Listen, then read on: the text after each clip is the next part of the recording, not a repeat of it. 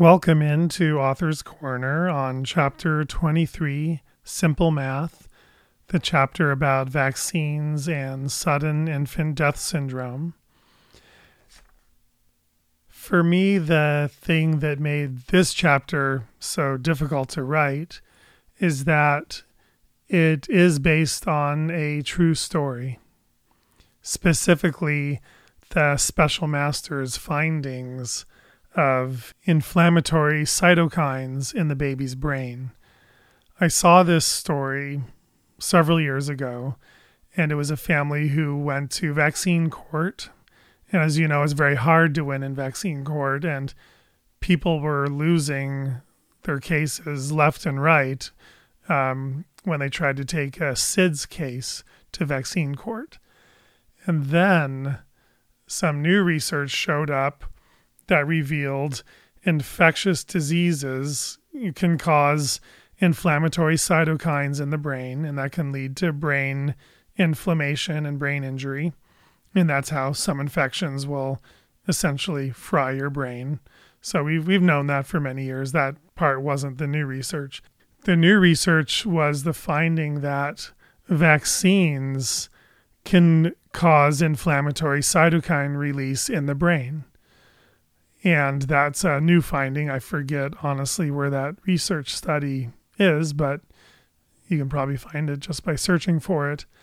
And this dad, or the lawyer, I don't know who, noticed in the autopsy on this baby that they found elevated levels of inflammatory cytokines in this baby's brain. And so they took it to court, and the special master found in favor of this family.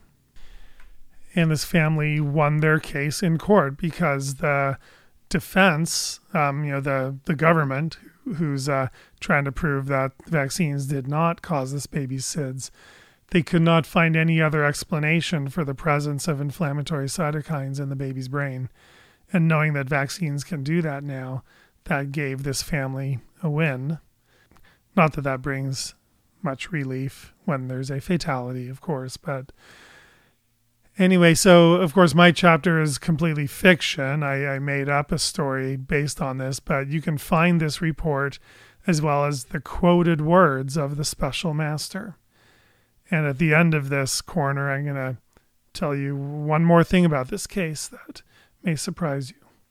What I've come to realize is kids who suffer severe vaccine injuries, they seem to suffer these injuries often even just from one vaccine. There's the theory that giving only one vaccine at a time is going to be way, way, way safer than giving the 5 or 6 vaccines that are due that day. And that may be true. It might be possible that giving fewer vaccines at a time is safer. But I feel that if some people really have an inherent genetic susceptibility to having a severe vaccine reaction, that in some of these kids, even one vaccine might be the possible trigger for that severe reaction. And so using an alternative vaccine schedule and spreading the shots out, slowing the shots down, doing them one at a time, that's not always going to be a guarantee of improved safety. Just as the CDC schedule has very little to no safety research on itself as a whole. If you're ever talking to somebody and they don't believe that sudden infant death syndrome is listed as a reported adverse event after this vaccine, after the DTaP vaccine, all you have to do is Google search Infinrix package insert. That's Infinrix package insert. Infinrix is the brand name of one of the DTaP vaccines. SIDS is not listed in other brands of DTaP, just the Infinrix brand. And if you go to the bottom of page 12, under section 6.2, post-marketing experience, you will see the very last line, general disorders, as far as side effects, you'll see sudden infant death syndrome. These are reports of adverse events that have been sent into the vaccine adverse events reporting system and cataloged.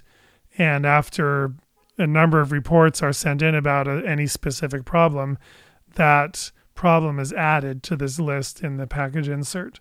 So sudden infant death syndrome has been reported enough times to make the insert. So there it is. And if anyone ever doubts, you can show it to them. This doesn't prove a connection between SIDS and vaccines. It just shows it's been reported enough times to make it on the list of warnings, list of possible adverse events. So what's really unfortunate about SIDS, other than the fact that you lose your child, is that when it happens, pathologists are the physicians who examine the babies after the babies pass away. They do the autopsy and they look for a cause of death. If they cannot find a cause of death, then they label it SIDS. If they find the baby choked to death or suffocated to death, or somehow fell off the bed and died, or was smothered accidentally in the bed, or had some sort of severe stroke or brain injury or seizure or something, the pathologist can find those problems, and it's not labeled as SIDS or now the SUID, which is sudden unexplained infant death. It's not labeled as that. It's labeled as the cause that they discover. Well, if they don't find any obvious cause, then they rule it as SIDS. But the horrifying problem is that I can't imagine going through this as a parent, is that pathologists all over the country are being instructed now not to look for inflammatory cytokines in babies' brains. They're being instructed and ordered by their bosses to not look for any vaccine-related problem that might show up in the brain of a baby who dies of SIDS. And how do I know this? I've been told this by pathologists who work in those departments. And I've been told this also by lawyers who work in the field of vaccine injury. And I've been also told it by parents whose kids have suffered SIDS, and they've agonized over begging and pleading with the pathologist to look for inflammatory cytokines or look for specific problems in the brain, look for any sort of inflammation, and simply being told no. And you can't take your baby to another pathologist for a second opinion. I think you're pretty much stuck with whoever you get, because there's a worry in the medical community that if too many parents are worried about SIDS as being directly related to vaccines, they're worried fewer people will vaccinate. And so I don't know if SIDS is directly related to vaccines, because most research fails to show a correlation. But kind of like with vaccines and autism, you can't prove that vaccines don't increase the risk of SIDS. You can't prove a negative. You can just look for an association. And most published research fails to find an association. And you know what? I don't think people are looking at these inflammatory cytokines very deeply, because it's hard to get that kind of research on vaccines approved.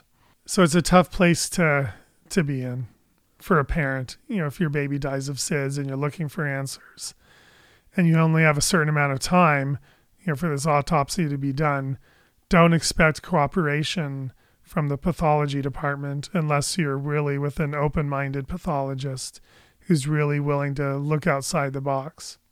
I don't have any evidence to show you that pathologists are being instructed to not look for these cytokines. What are cytokines anyway? Inflammatory cytokines. Well, you've heard of like when someone dies of coronavirus, it's because their whole body becomes inflamed. Their immune system revs up and produces what's called the cytokine storm. Cytokines are the chemicals released by your immune cells that activate your immune system. and that tell other immune cells to come help, and that send messages all over the body. Hey, we've got a problem. We need the immune system to kick in and fix it. Those are called cytokines, and cytokines are supposed to help us.